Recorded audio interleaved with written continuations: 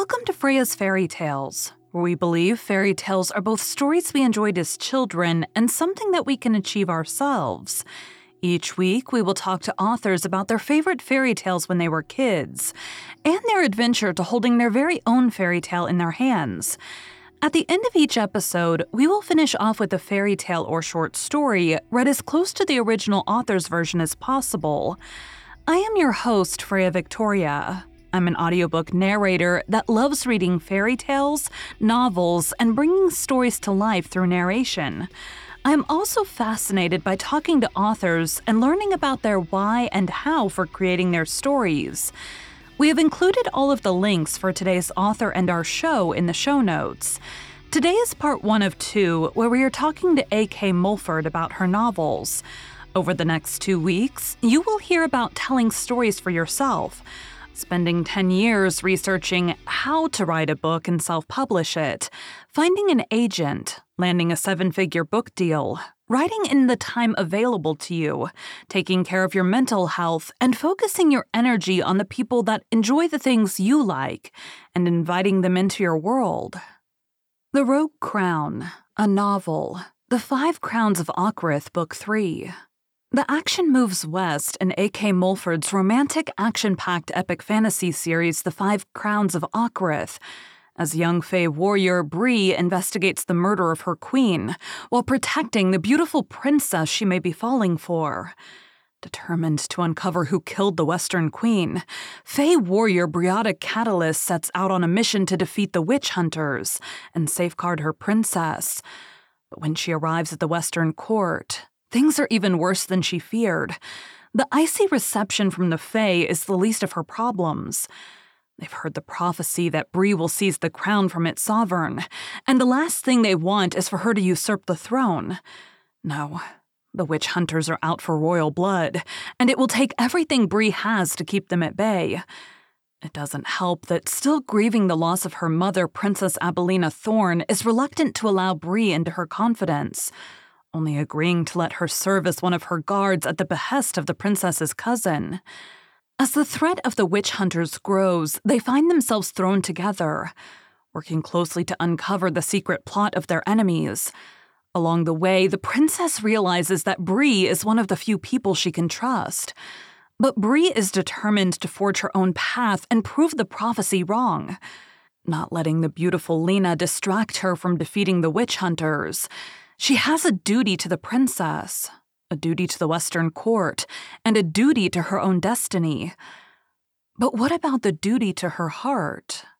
So the name of the show is Freya's Fairy Tales, and that is fairy tales 2 ways. Fairy tales are both something that we watched or read or listened to as kids, and then also the journey of spending weeks, months, or years writing your book to then finally get to hold it in your hand is also a fairy tale for you.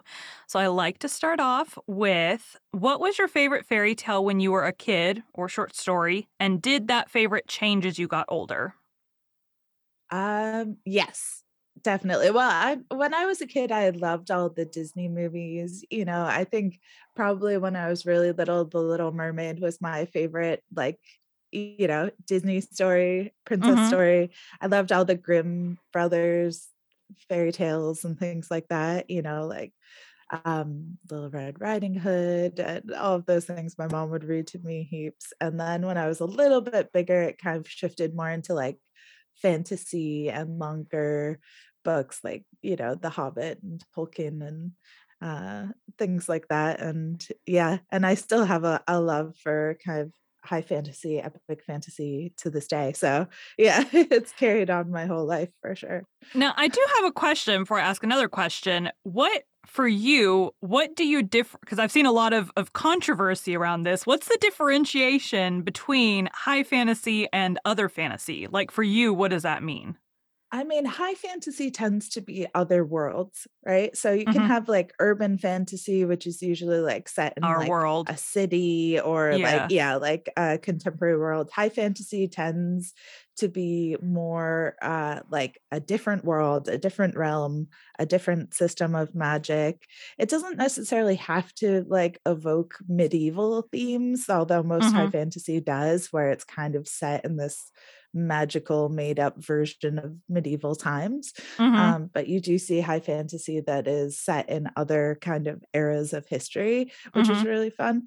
But yeah, that's kind of high fantasy for me is other worlds, completely Okay. made up. Yeah. I saw something on TikTok this week about, like, that's not high fantasy because of I don't remember what the reason was, so it made me, like, Because Google, it's set "What's in the New York, difference?" you Yeah, know? I don't It's know. like, yeah. Alright, so Yeah. at what age did you think you wanted to write or know that you were going to eventually write? I mean, I always wrote stories like forever. I think that I didn't know if I'd ever publish any of them, but I always like to tell stories for myself and write Mhm. those down, just because it was fun and a nice outlet for me and something I enjoyed. It was probably the first thing that I was really into, and I always said as a kid I'd either be an author or work with animals, and so I've gotten to do both in my career. So yeah. And so, when did you? Because your first book was The High Mountain Court, right? And so Yes. when did you start that? How long did that one take you to write? The High Mountain Court actually didn't take that long to write because I got down this ADHD rabbit hole about 10 years ago of thinking about self-publishing and reading all the books and Mhm. listening to all the podcasts about self-publishing and kind of becoming a hobbyist about it. And I realized that one of my biggest problems with writing was I never got to the end. Like I had a million manuscripts that were about 30,000 words done, the first Mhm. 5 chapters, and then I think, "Oh, I'm gonna start this new idea." And so I had a chronic problem with not finishing the thing I was working on. So I took a few years just to finish those old projects that I kind of knew I'd never use or never publish, but just because I wanted to get in the habit of writing till the end. Mhm. And so by the time I realized I wanted to put out, a book and start publishing, I kind of thought maybe I'll hold off on the kind of stories of my heart, the ones that I really like had been thinking about for a decade, and do Mhm. something completely fresh and new, kind of like wipe the slate clean a little and just Okay. start from scratch on something that could be my kind of like dip my toe in the water of Yeah. publishing book. I say with a laugh now. Uh, and so I think it took me like 3 or 4 months to write the High Mountain Court and then had many, many, many rounds of editing with different editors and beta readers and things. And yeah, it took probably like 8 months from starting to write it to putting it out. Okay. Now, you obviously have and I for transparency, we had to redo this interview. I actually talked to which I didn't tell you last week, I actually talked to another author who told me about your book deal. So, Oh, yeah. I found you on TikTok, like, I'd never heard of you before, but, then I heard, you do these great, like, "I have a secret that I can't tell you" Mhm. videos, and so, like, Yep. I knew that you had gotten a book deal, but I didn't know what kind of a book deal. So why don't you tell us kind of like so you put out your first book and you self-published Yep. that one, right? Yes. And Yeah, you so I talked about it self-published the first 2 in the okay. series. And when the High Mountain Court came out, it was doing quite well, and I started having agents contacting me about representation, and it was something I was looking into at the time because I've always wanted to be a hybrid author, meaning like I both self-publish and traditionally publish. Mhm. And so I found my awesome agent Jess, and I kind of said like, "What do you want? What kind of a book do you want me to write for you to sell?" I have these ideas. And she said, yeah, that one, go with that one. And so I Now wrote was that this one book of and your paused series or was this a totally new this idea? is was a totally Okay. new idea that just kind of was circulating in the back of my brain that turned into something completely else. And it basically started from like a kind of writing prompt I gave myself of an idea of what if Sleeping Beauty had a secret twin sister and it was her job to save her. Okay. Um, yeah, talk about fairy tales, and then that kind of started the whole series that now the first book is called River of Golden Bones, which is coming out next year. So I wrote that for my agent and to sell, to shop around, and thought, Mhm. traditional publishing takes a really long time. We'll see if Yeah. anything, even comes of this. Like Maybe it might eventually. be, yeah, 6 months before I hear from one person. And so had very regulated expectations. And I was doing quite well with my self-publishing. So I wasn't too concerned about, Now the explain very speed at which well. it was What going was at. very Yeah. well for you? I was making into six figures, sold about like 100,000 copies of my books at that point when we were, yeah, You we were sound like going that's at. such a small thing, like, No. "Oh, like." I think it's the Kiwi in me. Like I sound American, but I live in New Zealand and we're not very good at like talking ourselves up, And so, we're very bad at like being braggy. So I'm like, oh yeah, I was making like, mid six figures and No big selling deal, 2 hundreds of books. thousands of copies. No one It'll had be heard fine. of me. Yeah. 6 months publishing. So Um so your and agent's selling this book. she sold that book. Yeah. So she put it out on submission, and 2 days later, I get a message saying, "Call me." And I thought it was a spam number, and I blocked it because I just didn't know who it was.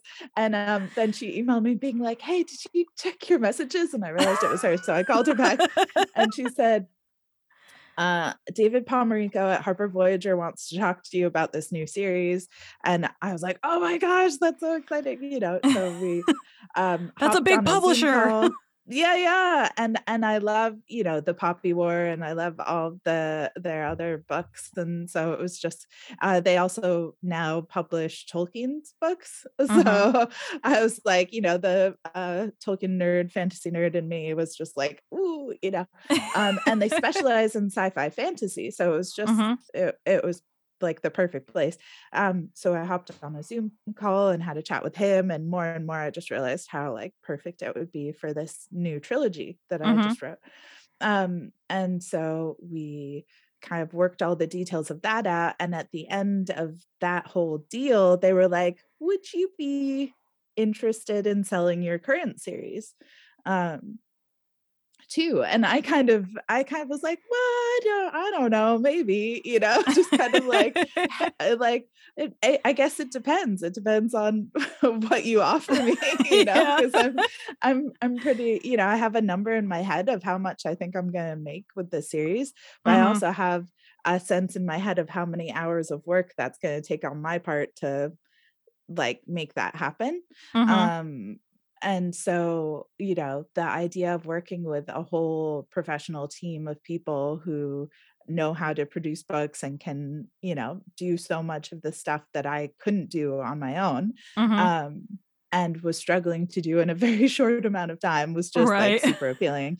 And so, yeah, so then we ended up making a deal for that series, that 5 book series as well. So it ended up being 8 books total in 2 deals and a multi seven-figure deal. Yeah. Good grief. Now, what were you doing? So, clearly that was a good Zoom call for you that day. Mhm, So mhm. what have you done since then? Like, what did you do to celebrate that? You had to Um, do something. I yeah, like for the most part, we're like, well, we'll save the money to like help pay off the mortgage and stuff. The one big splurgy thing I did was I bought my mom a car. So she she lent me $2,000 last year and to help me buy like book covers and editors and things for the first book, and she jokingly said, um you can pay me back when you make your first million, just Mhm. as a joke. And so, I said, I want to Not pay you knowing back. it's gonna take less than a year for that to happen. Right? Yeah. No, yeah, it's almost coming up on a year now. Crazy. And so I said, I want to pay you back. And she said, oh, good, because I want to put it towards this car I want to buy. Like I've been waiting to buy this car for ages. And I said, how much does that car cost? And just out of curiosity. Now, And does then she I sent know her, at this time, what does she know about the book deal? she knew that I got these book deals, but she didn't know the amount they were yet. Okay. So I asked her how much the car was, and then I sent her the money for the whole car. And that's when I told her how much I made on Well, I'm these. sure I know if it had been my mom, one, at first my mom would have been like, no, no, no, no, it's too much. It's too much. Mhm. And then, once you're like, well, in our family, there's this whole thing about like, for example, my mom just graduated from like a college kind of course program thing. And so we all go out to dinner and she tries to grab the check. And me and my husband are like, this is your graduation. You're not paying for everybody's Right, yeah. dinner. So like, Classic mom move. yeah. So I'm like, in my family, that's, pretty standard. The like, no, no, Yeah. no, that's too much. And then you're Yeah. like, no, you're She going to was right. take it. There was a lot of, the mom, like angry whispering your names, she just kept being, "Allie, Allie, Allie, you can't send me this much money." I said, "If you don't need it, use it for a plane ticket to come visit us because it's super expensive to come fly to New Yeah. Zealand from the States." So, I said, "Put it aside for traveling to come see us next time." But, she was the one who always thought like who could would never say no when I wanted a new book. It was like the one thing we found a way to always have the money for was like we were always going to the library, we were always reading, and she Mm-hmm. was the one who really encouraged me to write and said, like one day I'm gonna see your book on the shelves, in here when we were in bookstores and stuff, and it was so encouraging. And so it felt like really emotional actually and really like Mm-hmm. wonderful and humbling to be able to like do that for her when she was the one who's been encouraging me my whole life to make this a career. So Yeah, yeah, it I was a have to tell you, really awesome moment. last week after the failed recording, I was telling my husband about your story and I was like tearing up, like talking about it. It's like so sweet. Uh, So yeah, yeah. so what were It's still, sinking in, it's yeah. still a bit of a shock. Just the fact that, like, I love writing, it's my first love, really, and to Mhm. be able to make a career out of doing it is just the greatest blessing. So how did you where did you find the time to write? How did you then, get your books out there for cuz clearly a publisher's not going to want you if no one's buying your book. So how did Yeah. you how did you find the time to write? And then once you had written that book or even before writing that book, how did you tell people about the book? Yeah, so I'm a stay-at-home mom and I have 2 little kids, and the High Mountain Court I wrote at 4 AM on my kitchen table before my kids woke up, and I didn't have a desk, or any place to go really so I just however long until my, then 2-year-old would wake up was how long I had to write each day. Mhm. So sometimes it was till 7 AM, sometimes it was till, like 5 AM, and Yeah. I'd have 1 hour. And that was my only working time was before they woke up. And then as time went on, we were able to kind of like shift my husband's work schedule back a little. And so I have more time in the mornings now. And we're still kind of like puzzling our days together. We're moving in September to Australia. And one of the reasons we're going is so that we can have more support with our kids and find some Mhm. like really awesome like schools and different people for them because they're both Mhm. neurodivergent and kind of like need a place that really gets them and like, Yeah. respects them and encourages them. So And other kids to be yeah. around And too. other kids, yeah, Yeah. and friends and things, and so we just have none of that here, so they're home all the time, and we have really no childcare, so we're both trying to work full time and parent full time, and, it's been kind of like tag team, 2 Yeah. ships passing in the night, Yeah. um, and yeah, and so I'm looking forward to getting into more of a 9 to 5 routine with writing, but so Mhm. far it's just been puzzling in the time, like the my main marketing is TikTok. And Mhm. most of my TikToks are lip syncs where you can't hear the background noise because it's like cartoons and children shouting Yeah. and dogs barking. And it's just a very, very close up of my face because if I Yeah.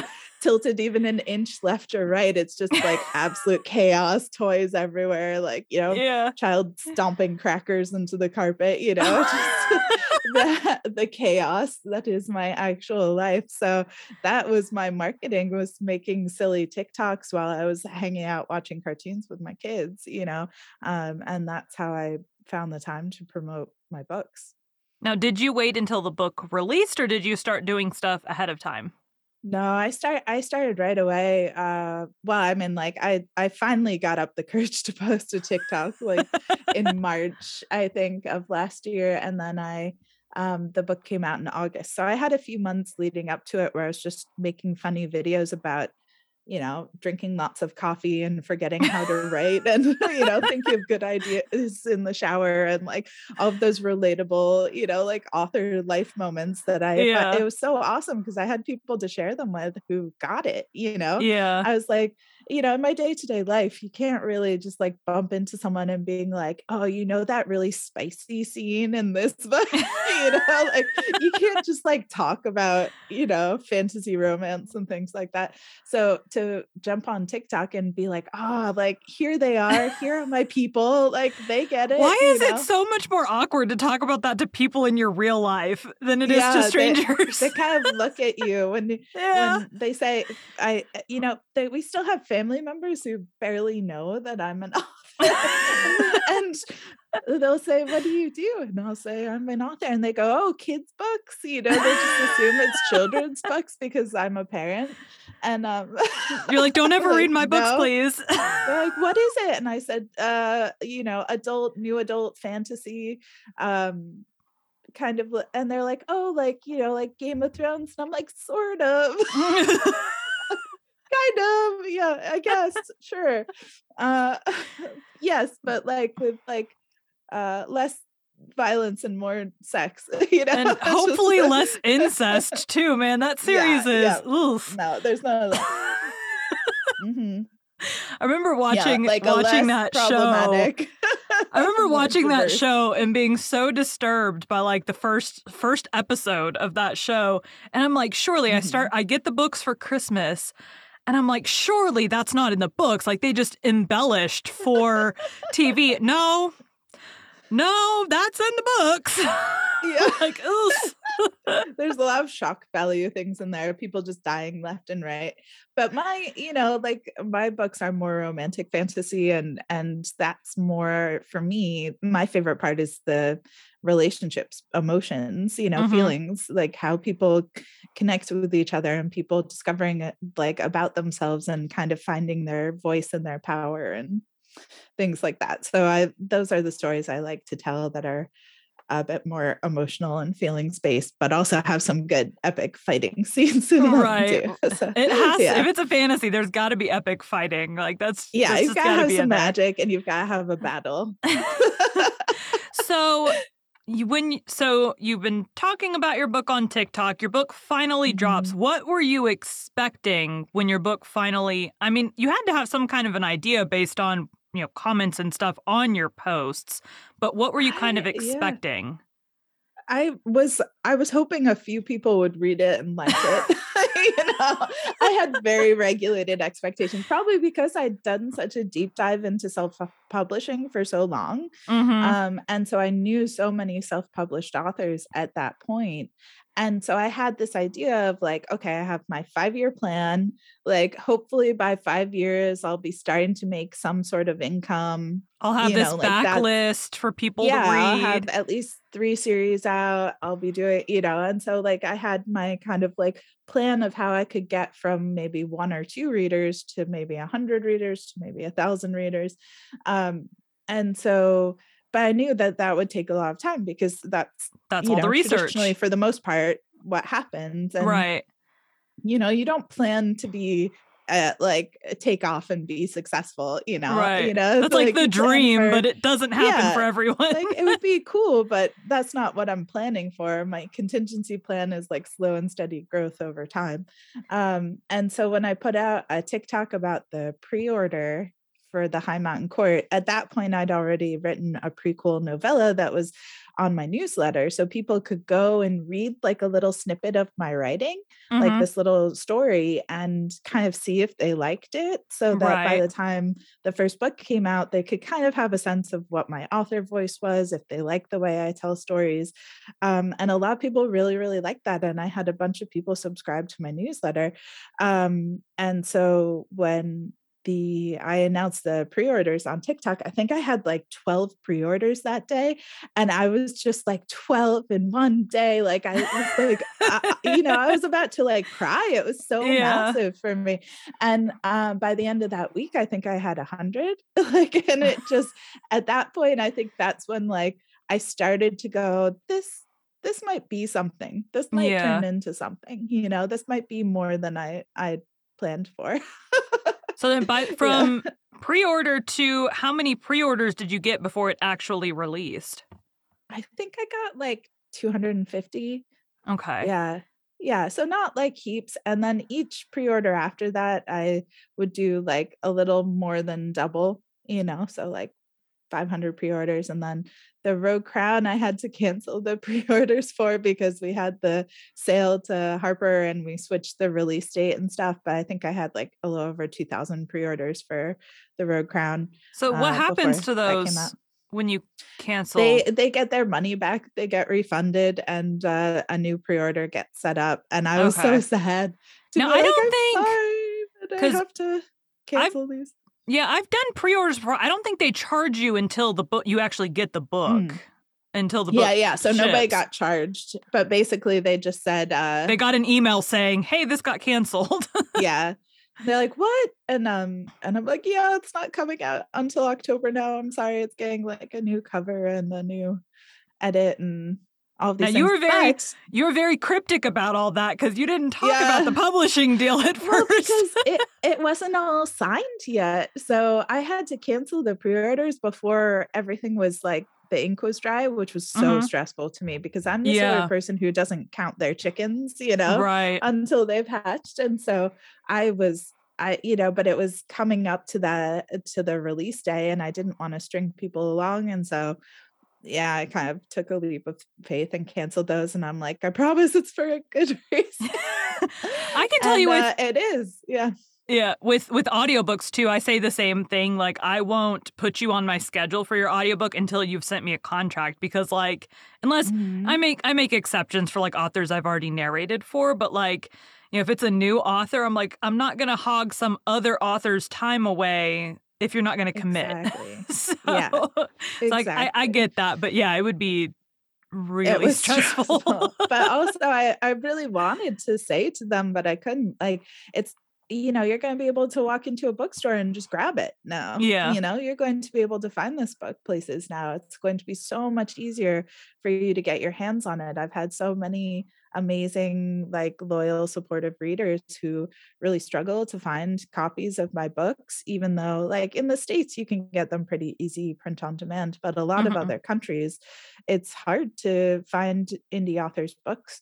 Mhm. And so now it's going to be so much easier for them and so much more accessible for all of them. And just Mhm. the idea, too, that people who don't know me through TikTok or other places can just walk into a bookstore, see a book on the shelves, and be surprised that they can actually see themselves in the stories. Like they Mhm. probably thought that they were signing up for one sort of romantic fantasy and then realizing that there's representation in the books that actually is them and they get to be the hero of the story. So, yeah, I'm excited.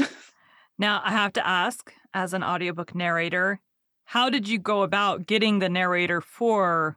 Because I know your first 2 have been narrated. How did Yes. you go about finding them?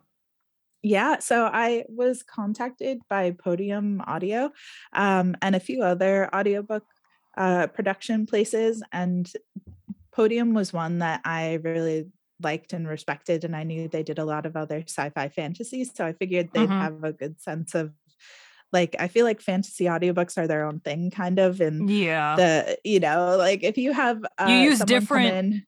cadence when you're doing Yeah, fantasy versus definitely. romance. and they have to not think it's weird, that there's witches and fae and humans and magic and glamours and like all of these words and things. And so I really wanted to work with someone who got it, because if they Mhm. came from, kind of more contemporary worlds, they might be like, what is going on? But then Right. also because I really wanted a narrator who could kind of like represent the series as a whole. So it was really important to me. Like, Remy is based on a real person that I used to work with in Guatemala. Mhm. And so I really wanted like somebody that had Afro Latina roots and like, like could kind of represent her. And so when the podium gave me options of all of these amazing people, and I found Mela Lee, who's my narrator for the series, I think her grandmother is from the same islands that my friend who's based on Remy is from. And I was just like, oh my gosh, it was so meant to be. You know what I mean? Like Yeah. it was one of those like beautiful moments. And she does the voices of so many like Mortal Kombat and like all of these like amazing characters and Mhm. like TV shows that my kids watch and stuff. And I was like, okay, she gets it. Like Yeah. she gets the fantasy world. Mhm. And so it was just kind of like the perfect person. So yeah, that was Now, really exciting. Harper has their own, like, audio thing. Are they letting her Mhm. continue to do the audiobooks? Yeah, so she'll be doing that whole series, the Mhm. Five Crowns of Okra series, and then Harper will be supervising the audiobooks for the River of Golden Bones books, so the Golden Court trilogy that I sold to them. So the brand new trilogy they'll be doing the audiobooks for, and Podium will be doing the five co as we call them, the Five Crowns of Okra. So, yeah. Now, you talked about what were you doing? So, you're from the US, but you spent Yes. time in Guatemala. Why? Hmm. And now you're in New Yeah. Zealand. I've lived in so many countries. I haven't lived in the US since I was 18. I moved to the UK and then South Africa and then Guatemala. And now I'm in New Zealand. We're about to move to Australia. Yeah. So, but I used to work in wildlife rehabilitation and specifically studied primatology.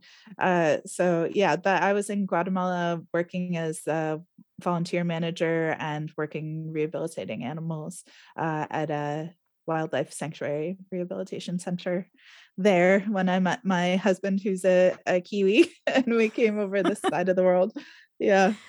And how did you meet him? What was he doing in Guatemala? He came to volunteer at the wildlife sanctuary, and I kind of had like a no sleeping with volunteers rule, because It's they a good just rule. like it's a good rule. Like they just come in and out too often, like Yeah. hundreds of people every few weeks. And everybody, like people in the voluntourism industry are pretty fast and loose with, just like a pretty It's a good good place to way work for to keep people who up, just want one-night casual stands. fun. Yeah.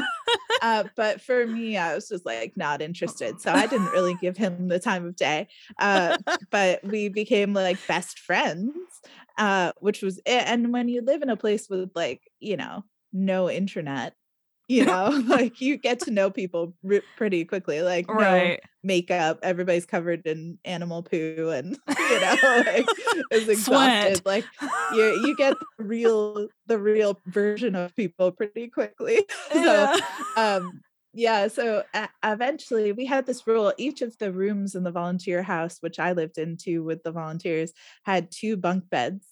And we had this rule that like couples would get their own room. You couldn't put another volunteer in a room that was like one guy and one girl, because that might be uncomfortable for people, which is, gender is stupid anyway, but so they had this rule. And so I put Glenn, my now husband, in my room with me when we had this influx of volunteers, because I didn't want to have like new people moving into my room every other week. I was Right. kind of over it by then. I think I've been there for almost a year at that point, and you never know if they're going to be a good roommate, and they're only there for a few weeks, and you barely get to know them, and then another person moves into your room. So I moved him into my room as a way to kind of just have one roommate, and he was my buddy, so it like worked out that way. And I might have had a thing for him too. And by that point, I thought this is my move, you know. And What do yeah, you it mean you wasn't got very moved into my room? yeah. Oh, weird. He's like, don't you control who moves into? Oh, strange. No, I had no idea. My Yeah, it supervisor must wasn't. have done that. Yeah, funny.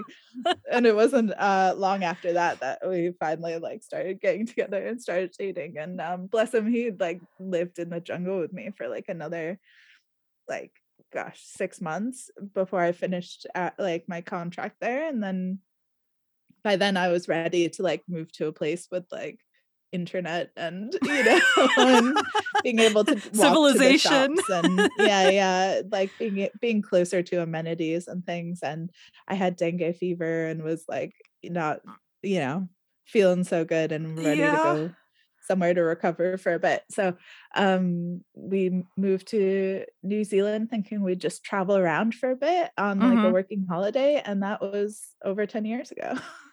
10 years and 2 kids ago. So you moved to New Zealand with your Yep. not husband at the time, right? Yeah. Yeah. Okay. Who you semi-stalked. I I mean, didn't stalk him. I mean, we already lived together then. you were just living together in different rooms for a while. But yeah, Yeah. I mean, similar to how like college roommates are, you live with them for a couple months, but like at least my college roommates, I didn't know ahead of time. I just Yeah. lived with them Yeah. for a few months. It was good though, because like, when you live with people, you kind of You get to know if you're them. gonna be a good couple or not pretty Yeah. quickly. Because when you're dating people and you don't live with them, you don't really know, and then you move in together and you're like, oh, this isn't gonna work. Yeah. This isn't what I thought it was gonna be. So we kind of had like the relationship, the living together, before we had the romantic relationship. And you were So it living was in kind of like bunk backwards. beds, like very close quarters at Yeah. that time. Yeah. It's like if Yeah. you can't stand each other then, you're in Yeah. trouble. It was this game of chicken for ages to like see who was going to admit they liked the other one first, and we both were pretty confident that the other person liked the I other one, but did that with my husband to like get him to tell me that he loved me. I'd be like, "Is there yeah. something that you want to tell me that you haven't told me before?" Like all day long I would do this for like weeks, and finally I'm like falling asleep on the couch and he finally says it and I'm like, "Really? You wait till now to say that?" I almost said it so many times. Just like leaving the room or being like, okay, bye. And I was like so close to just being like, love you. And then I'm like, shit, no, you can't, you can't say that. I didn't mean it. I made didn't mean him it. say it first. Yeah. Same. I had like a roadblock in my head. Like the guy, why? I don't know. Like the guy has to say it first. The girl can't say it first. Like that's in my head. That's what I thought. But It was a power move. whatever. Yeah. But I was trying to like drag it out of him. So because we had been dating for like 2 months, I think, and my sister got married. And so he came with me. I was a bridesmaid. He came with me to my sister's wedding. And like afterwards, my mom was like, have you guys told each other you loved each other? And I'm like, no, Mom, we've been dating for 2 months. Like, no, we haven't done that. It wasn't too much longer. We were, we were engaged by 6 months and married at like 13 months. So like it was Oh my very gosh. quick. Yeah. So Yeah. We didn't get engaged. Like, we didn't get engaged until after I had my first kid. Yeah. So, because we weren't even thinking we'd really get married. Like, it wasn't really something we'd even thought about. We had been like living together and traveling the world together for ages, and we were planning on starting a family. And then we are like, we're gonna go away on holiday to like Rarotonga, this island in the Cook Islands. And my family's like, oh, well, we'll come. And then his family's like, we'll come. And so we're like, well, we might as well get married. everyone's already here. Yeah, this is perfect. We'll just make this a whole wedding thing. And it was super cruisy and easy. And yeah, it was awesome. So back to the books. Yeah. So your publisher kind of took over these 2 books that you'd already published, did they send them Yeah. back through another editor, or, like, did they have you change anything, or, like, kind of what Not happened? hugely. The first 2 books, because they wanted to, like, bring them back out pretty quickly, just Mhm. went through, like, another round of, like, proof editing. So, Okay. like, commas and, like, typos, that sort of level of editing, like, the kind of finishing touches sort of Well, stuff. and they The want their people to go through it, I'm Yeah, yeah, sure. and so they went through and, like, the High Mountain Court only had a few small changes, and The Witch's Blade had, I think, a few more, and, yeah, but it was great because it was like, you never catch every typo when you No. publish something, so it was awesome to have them catch, like, a Re few more things. Yeah. And then the Rogue Crown, because the Rogue Crown hadn't come out yet, we didn't do, like, a big edit on it, all of the stories the same, but we did have a little more time to do more of a copy edit and, like, go through and be like, "Does this make sense? Like, did you Mhm. explain who this person was?" Like, all of that sort of stuff. But because it had already gone through all of my rounds of editing, Mhm. because it was about to come out, it was pretty solid already, so it didn't really need that much.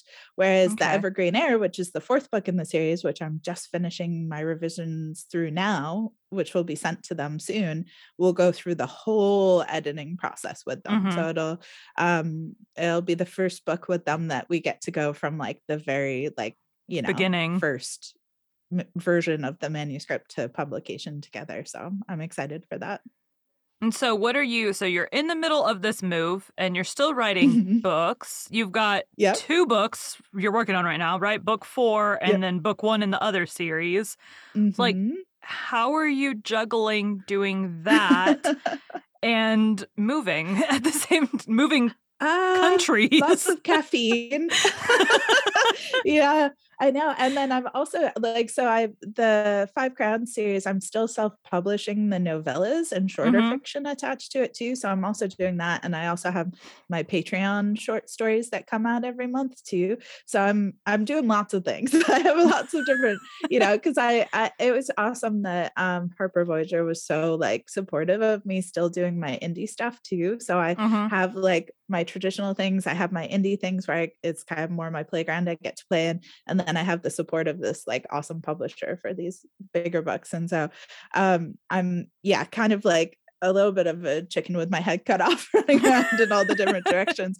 But what's good is, so I finished, River of Golden Bones. That first book is done, and so I'm going to finish writing book 4 and 5 of the Five Crowns series, Mhm.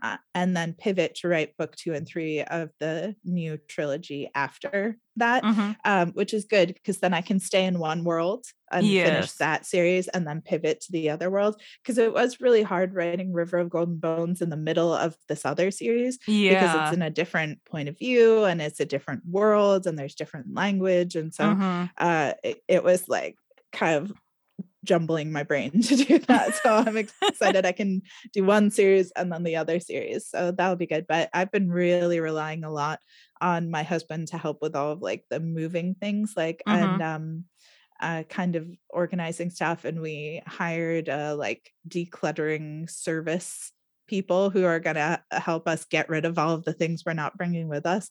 Okay, so you're telling Just them basically do, what to get rid yeah, of. yeah. Okay. Well, I was like, "Man, basically, I we're wouldn't gonna do, trust like, a someone big else to spring decide." cleaning. Yeah, where we're like, we've already gone through ourselves of all the boxes and things we don't want, and they're going to Mhm. find the right, like, homes for them, like, the right charities that'll take them and stuff. Um, Okay. so that's good because we don't have anyone, like, any childcare for our kids. And then they're going to, like, take over with the realtor to, like, fix up a few things around the house and stage the house to sell once we're gone. Okay. Um, so that'll be good because I don't think we would have been able to, like, cope with open homes and stuff in our Yeah. house Trying to here write and have with my kids. kids. Yeah. Yeah, like, because they have their routines, and that would have been really disruptive for them. So, it's a lot of, like, just trying to puzzle our days together to fit all the things in because we're both working full time and we're trying to plan this international move. So it is. Yeah, it's a lot right now. We're a Yeah, little yeah. bit loopy, but we're also just so excited. Also, we're moving to Queensland where it's like sunny and warm and hot weather, and it's winter here, in New Zealand, and it's just depressing and rainy and cold. So it's a very good motivator to keep I didn't keep even pushing. realize last week you also had a sweatshirt on. I didn't even think about like you're in a different hemisphere Yeah, right yeah, now it's because like winter right now. yeah, like my house is hot all the time because it's Texas and it's summer in Texas. Like I didn't Yeah. even like piece that together last week. I have all the FOMO of seeing all like most of the people I interact with are in the US and on TikTok and things, and I'm so jealous of all the sunny summer, TikToks. Right. A.K. Mulford liked many fairy tales when she was a kid, but Little Red Riding Hood was one of her favorites.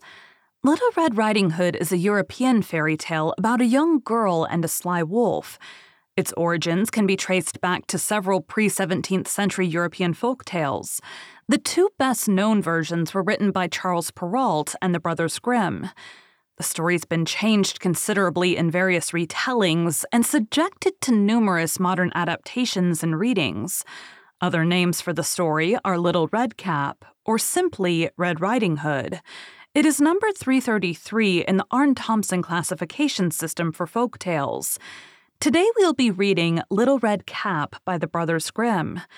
Don't forget, we're reading Le Morte d'Arthur, the story of King Arthur and of his noble knights of the Round Table on our Patreon. You can find the link in the show notes. Little Red Cap, or Little Red Riding Hood.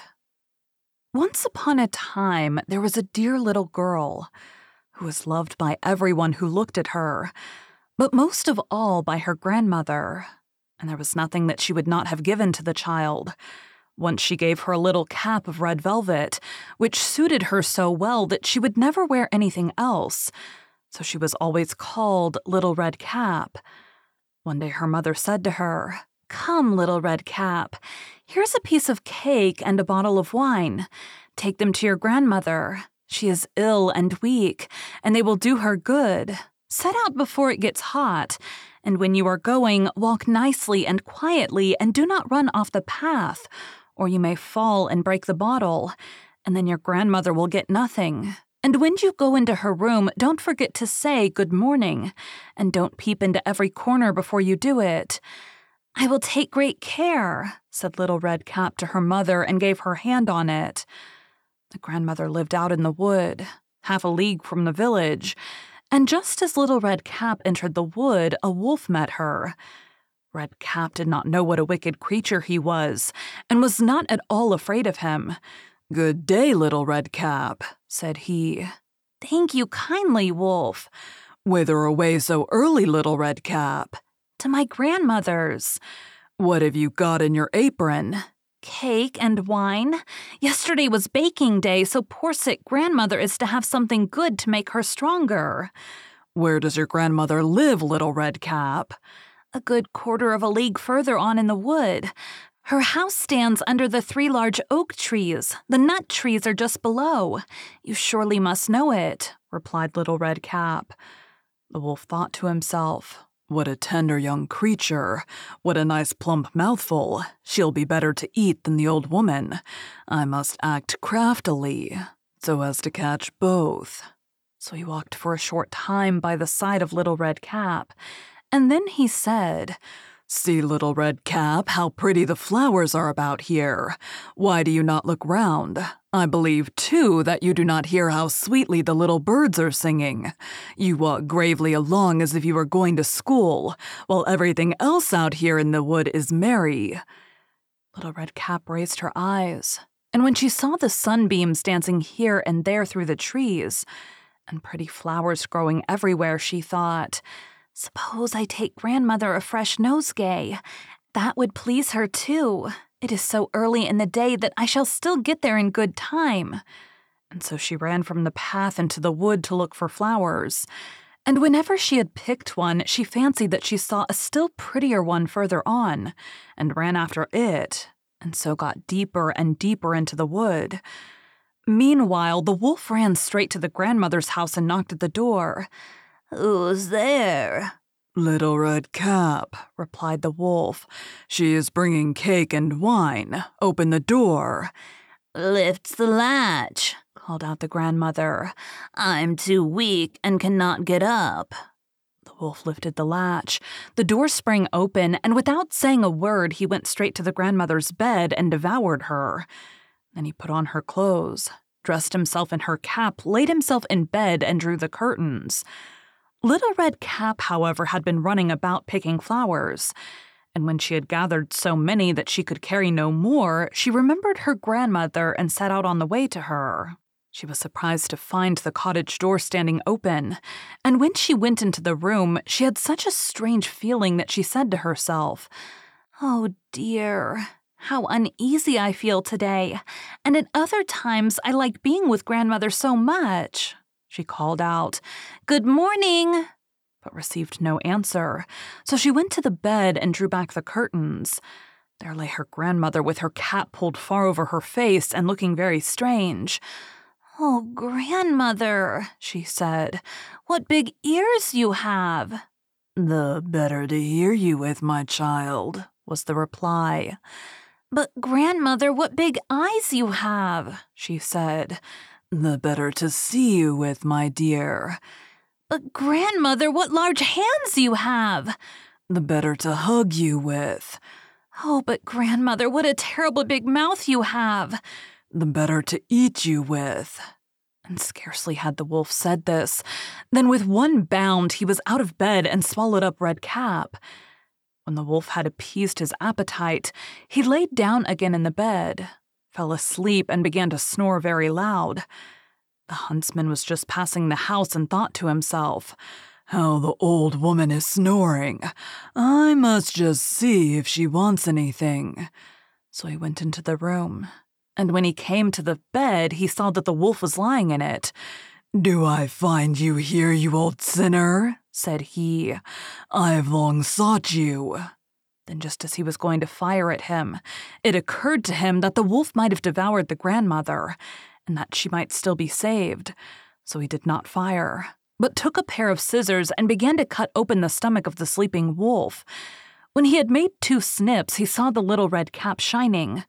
And then he made 2 snips more, and the little girl sprang out crying, how frightened I've been! How dark it was inside the wolf!" And after that the aged grandmother came out alive also, but scarcely able to breathe. Red Cap, however, quickly fetched great stones with which they filled the wolf's belly, and when he awoke he wanted to run away, but the stones were so heavy that he collapsed at once and fell dead. Then all 3 were delighted. The huntsman drew off the wolf's skin and went home with it. The grandmother ate the cake and drank the wine which Red Cap had brought and revived. But Red Cap thought to herself, "As long as I live, I will never by myself leave the path to run into the wood when my mother has forbidden me to do so." It also related that once when Red Cap was again taking cakes to the old grandmother, another wolf spoke to her and tried to entice her from the path. Red Cap, however, was on her guard, and went straight forward on her way and told her grandmother that she had met the wolf, and that he had said good morning to her, but with such a wicked look in his eyes that if they had not been on the public road, she was certain he would have eaten her up. "Well," said the grandmother, "we will shut the door that he may not come in."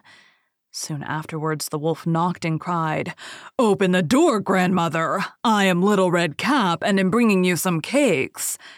But they did not speak or open the door, so the gray beard stole twice or thrice round the house, and at last jumped on the roof, intending to wait until Red Cap went home in the evening, and then to steal after her and devour her in the darkness.